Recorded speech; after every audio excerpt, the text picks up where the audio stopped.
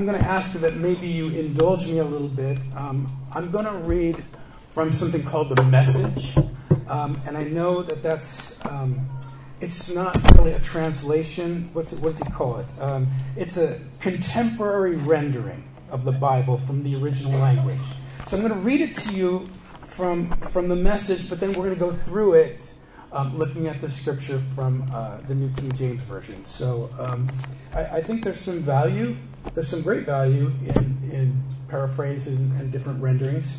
So if you want to open up to John 15, I'm going to read it from The Message, and then we'll go through it verse by verse with the New King James. So,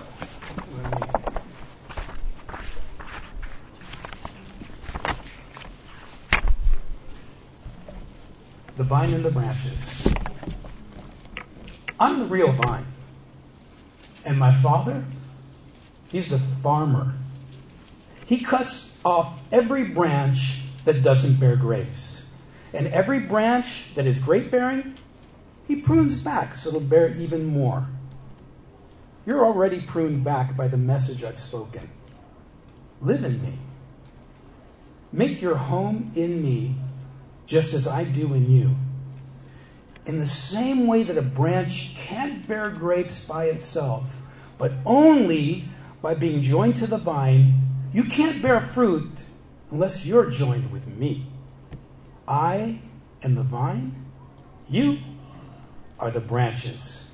When you're joined with me and I'm with you, the relation, intimate and organic, the harvest is sure to be abundant. Separated, you can't produce a thing. Anyone who separates from me is dead wood, gathered up and thrown on the bonfire. But if you make yourselves at home with me and my words and are at home and my words are at home in you, you can be sure that whatever you ask will be listened to and acted upon. This is how my Father shows who he is when you produce grapes, when you are mature as my disciples.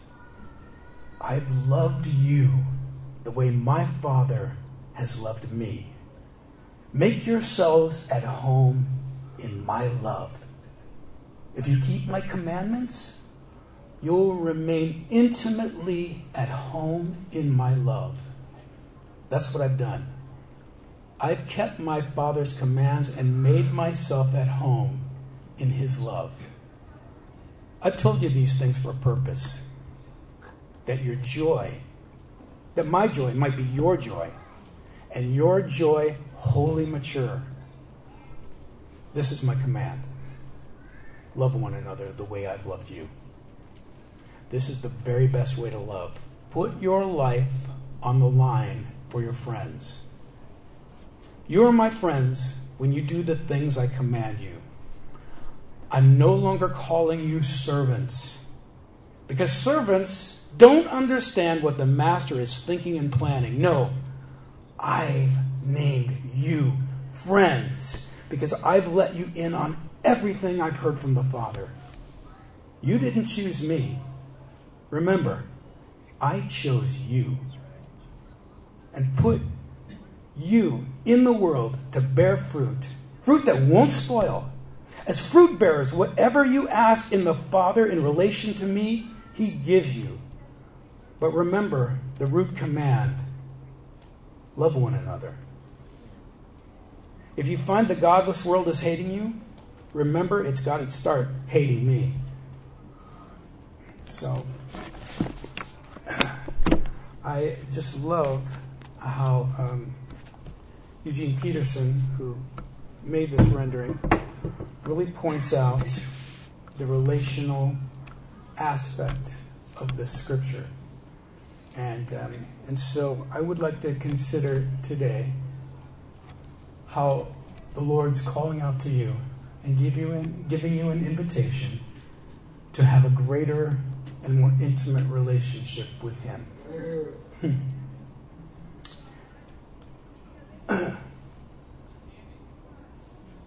Let's look at the scripture from the New King James Version. I am the true vine, and my Father is the vine dresser. This is where relationally God starts out and says, I'm the source. I am the source of relationship. I am the initiator. I am the one that you look to for the life in this relationship. And then says, every branch. He then says, he identifies you as being part of him.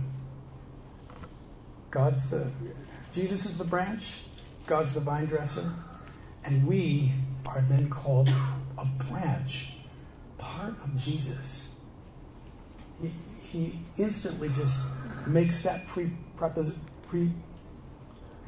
he makes that assumption, I'll use that word because I can't get the other one out, that we are part of him. We get our life from him. He was our genesis, he was our beginning, and that he brings us in. We are not just associates. We're actually connected to him in the deepest way. At first glance, you might not necessarily see that relational part. But God's always revealed himself in the way of relation. I want you to look at, consider, you don't have to turn there, but Genesis 1:1. God, the very first thing that we read in Scripture is that in the beginning, God created the heavens and the earth. God's name there, the name that he gives himself is Elohim, and that is a plural name. And he introduces himself as the source of creation, as the source of life, as the beginning of everything, self-existent, totally unique. But, there's something about that that's far off. We know that the whole world exists. We know that life exists. We know that society exists. But you can always see yourself as apart from that. And then it describes how he created the earth and just all the wonderful things he did. But then the next time that we hear God's name mentioned in a different way is when in Genesis 2:7, God formed man of the dust of the ground and breathed into his nostrils the breath of life, and man became a living being. At the moment that God breathed life into us, he also changed his identity via his name, because this is the first time we see Lord God. Now that might not seem significant, but in the Hebrew, that's the first time we hear the name Jehovah Elohim. He identifies himself even more. He progressively starts to show you more of how he relates. And every time that we see a name of God where we find out more about him, he's always meeting a human need. God introduces himself and expands himself as he meets our needs. Elohim, I'm the creator, but now I'm the one breathing life into you, into your nostrils. That spirit that comes inside you, and that life force that is from him. He lets you know a little bit more about him. He tells you a secret about himself. As you walk with God, this is very, very personal. And God is extending himself and being vulnerable to you and saying, I'm there with you. I want relationship with you. For those of you who've been walking with the Lord for a while, especially in American Christian culture, it used to be very popular you'd see bumper stickers saying, it's not a religion, it's a relationship. And that is so true. And we still say it very often. But I wonder sometimes, as we walk with the Lord, do we sometimes forget that? Our Pastor Odin's, for the past couple of weeks, he's mentioned the fact that, hey, you know what? Our problem is, the source of most of our problems, the source of most of our sin is we forget. So I just want to remind you again, it's a relationship. And I don't know about you, but I have found myself very often in my walk with the Lord walking as if it were a religion.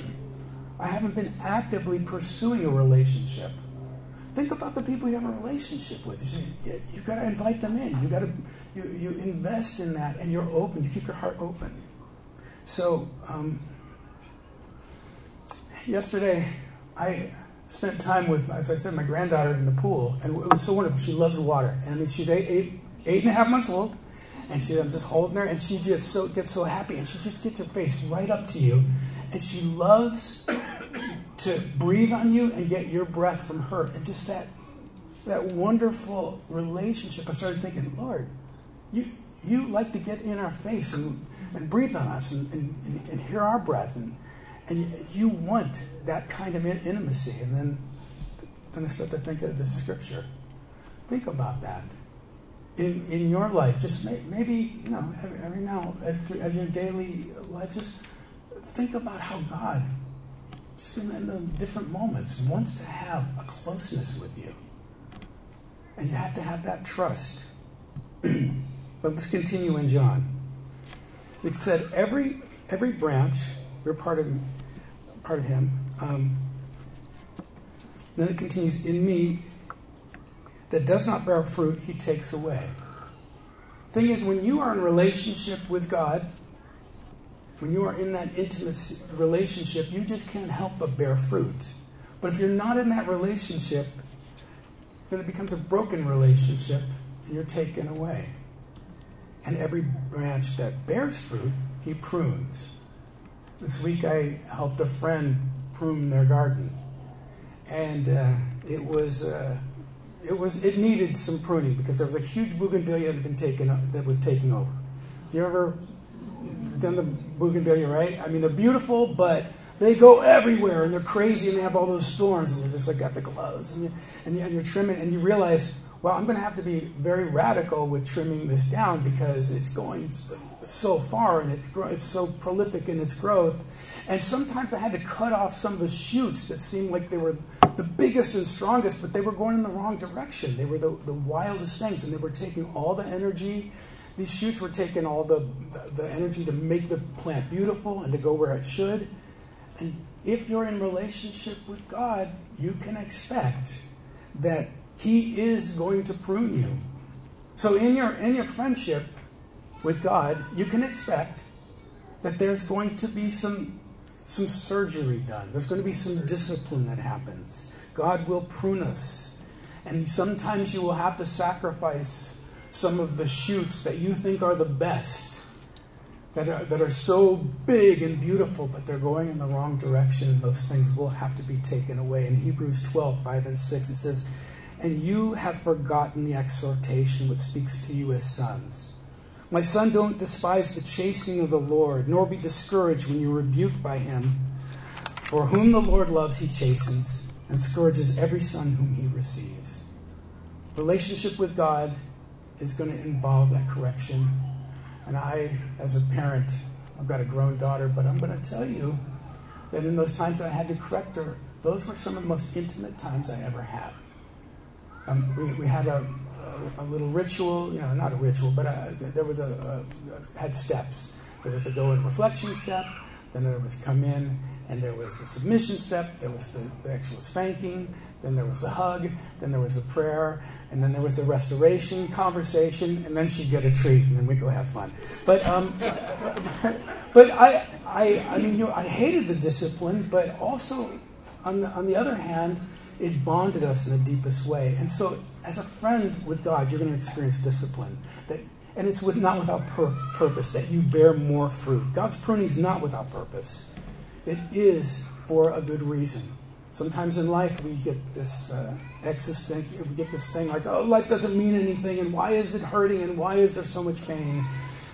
And that's when we don't trust. That's when we're breaking the relationship, and we're actually questioning God's character.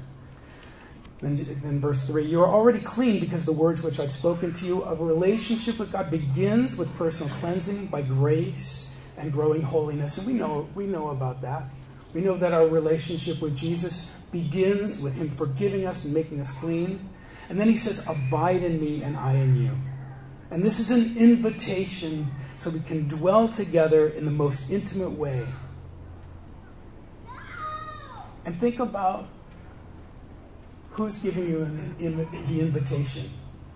I'm sure if any of us received an honorable invitation, all of a sudden, Elon Musk goes, hey, you know what? I saw you on Facebook. Could I take you to dinner? I would love to sit and pick your mind. I want to talk about it. I mean, we'd be like, yeah, probably. I mean, if that's not your favorite person, pick somebody you really admire and think is great. And you would be like, wow, I'd be honored if they would spend time with me. Well, you have that invitation. God wants to spend that time with you. He desires with you, and He loves you. I mean, if you went to dinner with Elon Musk, there's the risk that he might go, yeah, you loser, I didn't like you. But God already has decided about you. He loves you. He created you. He loves how you think. He loves how you function. He loves everything about you, and He wants to spend that time with you.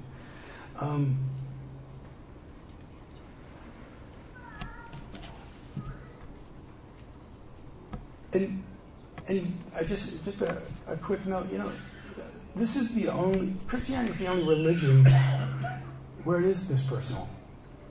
Every other religion is sort of a list of things you can achieve and then you're approved. But this is one where Jesus says, you need me. Let me cleanse you. Let me be the one. Just come spend time with me. Just receive my invitation. Just believe me. Just trust me. And I will do all these things. It's not up to you. So we see a branch can't bear fruit by itself. No, Jesus has to do it. Unless it abides in the vine. Neither can you unless you abide in me. I am the vine, you are the branches. He who abides in me and I in him bears much fruit. For without me you can do nothing. This speaks of the frustration of trying to live outside of relationship with God. Now, you might say, there is a lot that is accomplished without God. And there are even things that are done against God that seem to stand. And that appears to be so. And we'll get to that in a minute about the things that seem to be going somewhere without God.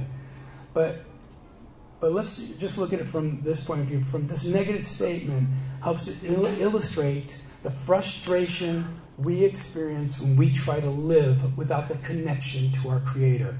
And the whole world striving to get that fulfillment, to get that thing they're looking for, to finally find that satisfaction. There's so many songs about not being able to find satisfaction, about getting the whole world and it never being enough. We see this at the end of people who have gotten to their pinnacle of getting every desire. And who is the satisfied person? Who do you know that is satisfied?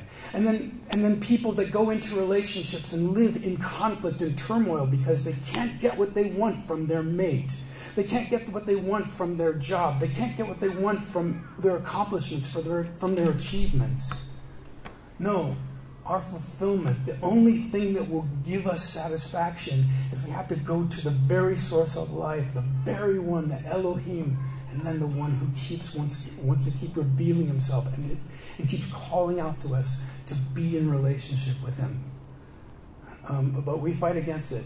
There's an author named Aldous Huxley, famous right now. Brave New World was his big book. He was a philosopher from the 20th century. And he was considered one of the great intellects. But he said, the place where he admitted, the place where I have been intellectually unethical is in deciding about God. He said, because when I looked at God, I realized that if I were to accept God, then I would not be able to live the way I wanted to.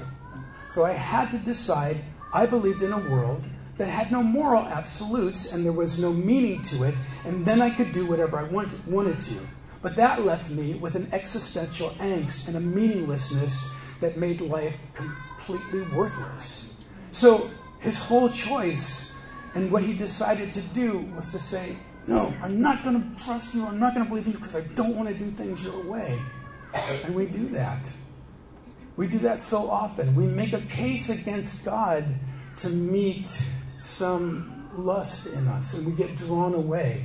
And that is the nature of what breaks our relationship with the Lord, and that's what breaks his heart. There's a nothingness outside of Jesus. There's an emptiness. Verse 6, if anyone does not abide in me, he's cast out as a branch and is withered. And they gather them and throw them into the fire, and they are burned. Now I just brought up, they spoke about the things that are apparently accomplished without abiding in Jesus or abiding in God, and the things that were done against him. This verse speaks of the judgment that will come and show ultimately and determine that the works that seem like there's something really come to nothing. And also speaks of the judgment of the things, of the works that are done that are evil. And this should be considered soberly, and also this gives great satisfaction because every one of us wants justice. Everyone wants judgment. We may say we don't, but we all desire it. We all demand it. It's in our very being. It's in our very core. And the only one that can provide that perfectly and provide grace and give us the absolute end that we know in our core that we need is Jesus, the one calling us into relationship. Verse 7, if you abide in me, my words abide in you. You will ask what you desire, and it will be done for you. Here Jesus tells us that the friendship with God is in sync, and to be in sync with him and with his purposes, you're going to have great power. You're going to be able to discuss with him about resource. You're going to be able to discuss with him about the issues of your heart. And he will listen to you, and he will answer you, and he will provide. This is very challenging to us. I can't think of anything in the Christian life that's maybe more disconcerting than prayer. A lot of us, myself included, we just avoid it. Just go, well, we get disappointed because it doesn't work out the way we think it should. And then we try to finagle it. Read books about power in prayer and, how to get the angle on it. And there's some great stuff in those things. We try to get inspired in prayer. But really, where's that motivation come? Well, just ask the Lord to help you. I don't have the perfect answer. This is something, honestly, I struggle with myself. I would love to be stronger in prayer, more committed to prayer. I forget. Like Odin said, we forget. We forget to talk to God about things. We forget to ask. And then we become disgruntled because, well, God should have known. He said it doesn't work that way. He says that you have not because you ask not. So as you're developing and being conscious and remembering to be his friend, then remember, say, hey, I keep forgetting to ask you to do something. Would you remind me? He'll help you. The Holy Spirit's there to help you, to comfort you, to increase you in your prayer and the power. And ask him, hey, help me see the potential of what you might want to do. What things are being undone that God's saying, well, all the groundwork's laid. Ask me. And then go do the work.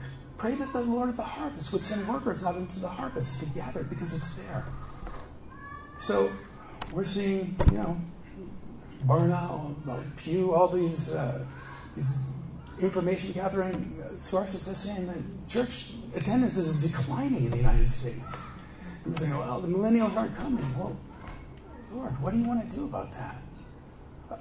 Put it on my heart. Teach me to pray. What do you want to do about the things in my life, the things that I've just accepted, that maybe you have a better plan for? And admit when you haven't been asking. Admit when your vision is small. Admit when you just said, you know what? Everything's fine. I don't need anything better. God's friendship says, come up here, come higher, come listen, come get a bigger vision. Be part of the things that I'm doing.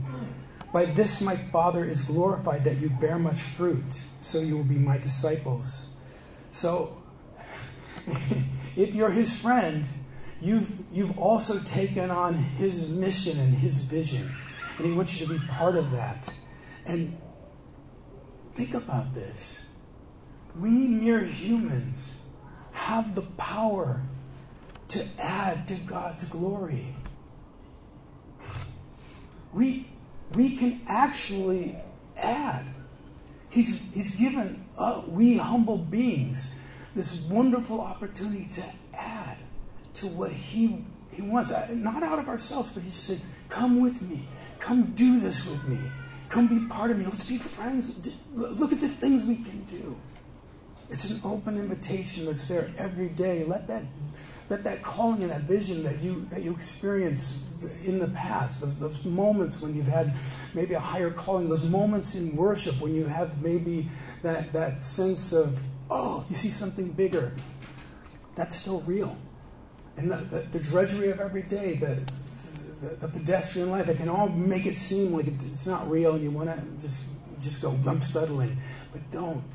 Keep friendship with God and let him open up those wonderful things he wants to do.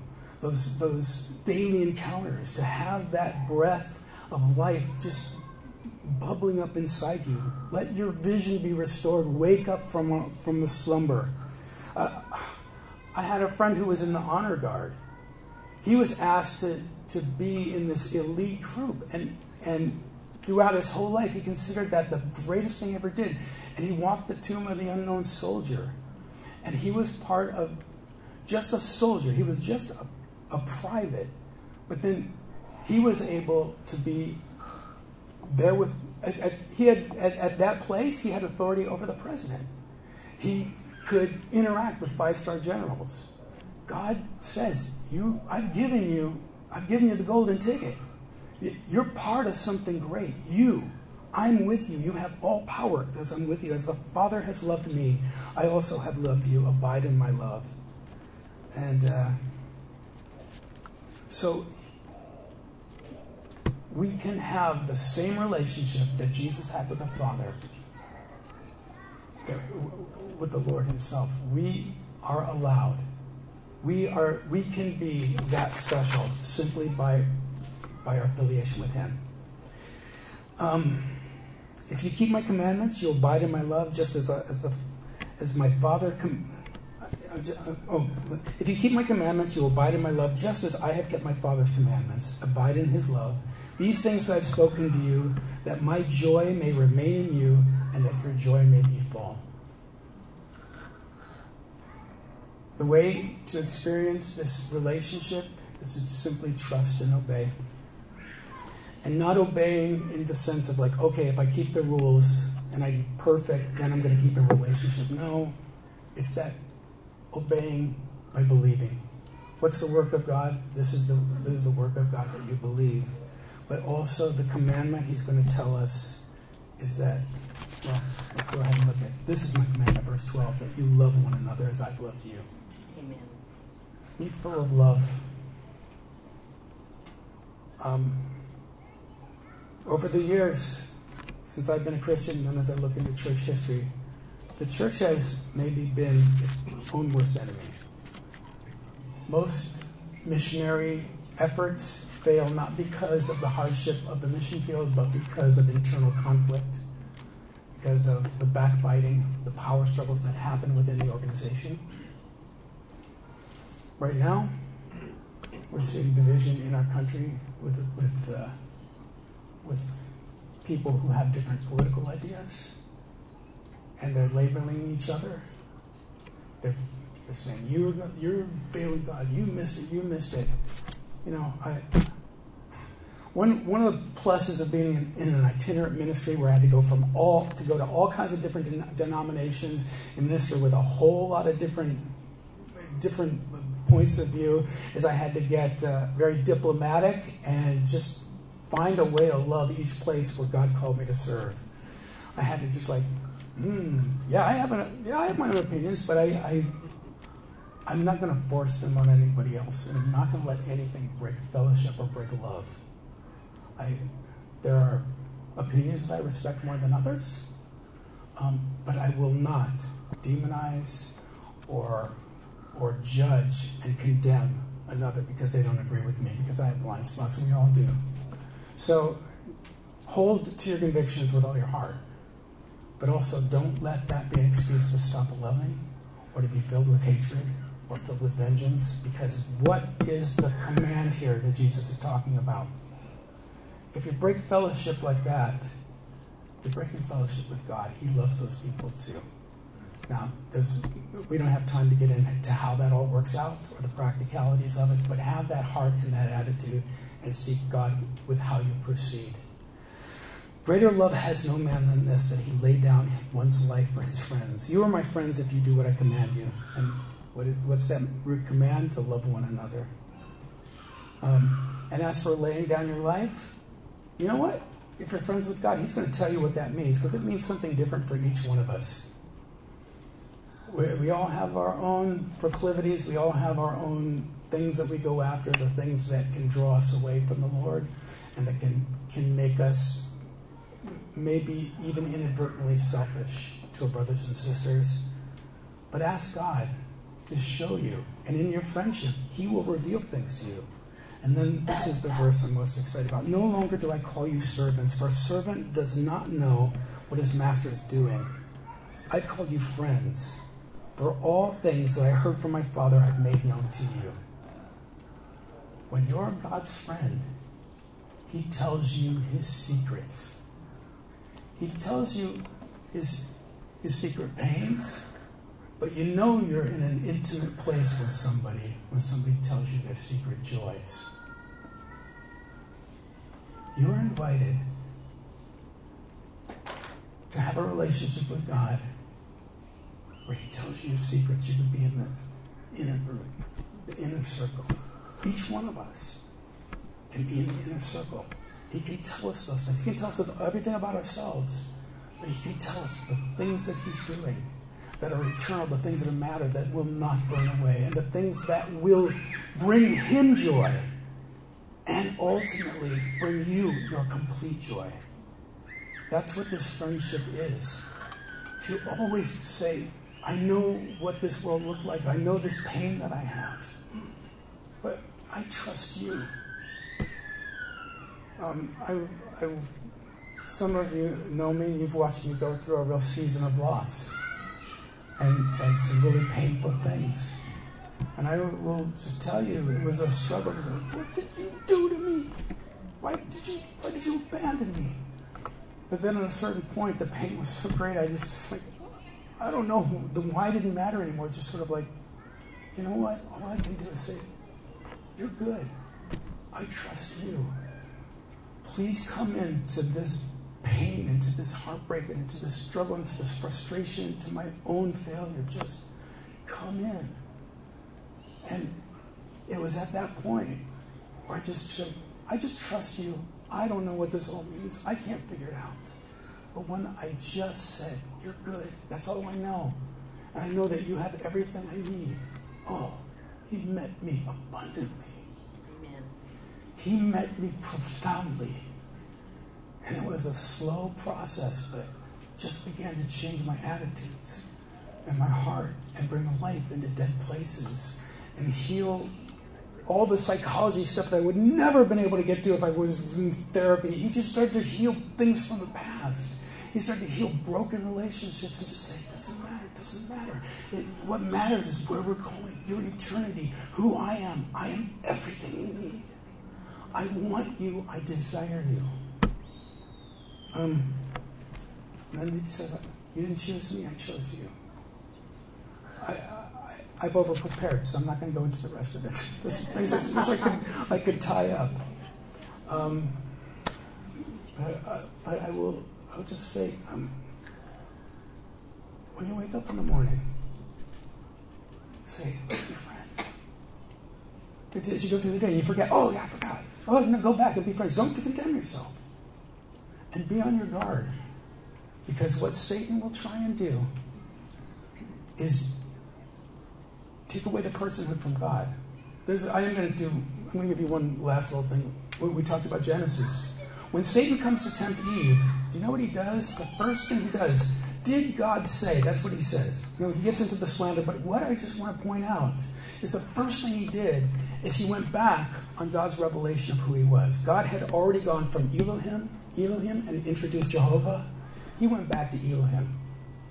When Satan's trying to get you to break a relationship, he's going to try to make God seem less personal. He's going to try and associate God with a group of people or a mindset or a way certain evangelicals think. And then all of a sudden you're like, oh yeah, I'm an independent person. I can think for myself. And you can throw God away because you're not thinking of him in a personal way anymore. When you want to destroy a person or you want to step into hatred from a person, the first thing you got to do is take away that person's personhood. You can't think of a human being that you could possibly have feelings for and really hate them without completely destroying your heart. So Satan's going to try and do that. So you keep remembering who your God is and how much he loves you and how personally he's touched you. You hold on to those things. I have a couple of friends, some younger people who I know through my daughter and son-in-law. And I've watched them for a few years, and some of them have stepped away from their faith. I get together with them, and they know I still love them, and they'll still spend time with me. I go, and they tell me why they've left their faith, and they give me, reasons. Well, there's the Old Testament, they did genocide. They get philosophical, and they make it this weird thing, and I go, okay, those things can all be worked out. Those are all intellectual. Those are different mindsets. But don't you miss Jesus? Don't you miss his personality and his relationship in your life? Don't you miss his interaction? And two of them looked at me dead in the eye and said, I have no idea what you're talking about.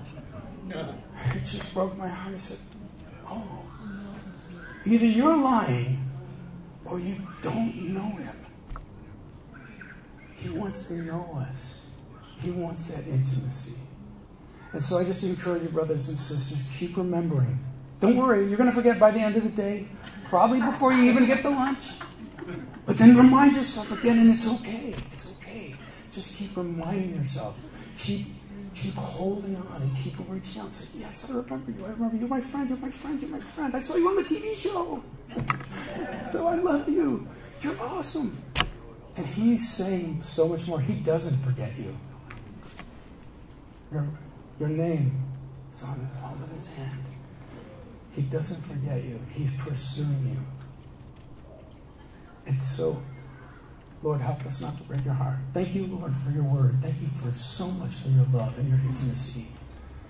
Thank you so much that no matter what, you are always there. Lord, help us continue to be mindful of you personally and the things that matter to you and how much that matters to our life. Everything we're looking for, this is where it's at. You're all we want. We love you, Lord, in Jesus' name. Amen. Amen. The Lord bless thee, and keep thee. The Lord make his face to shine upon thee, and be gracious unto thee, and be gracious unto thee. The Lord lift up his countenance upon thee,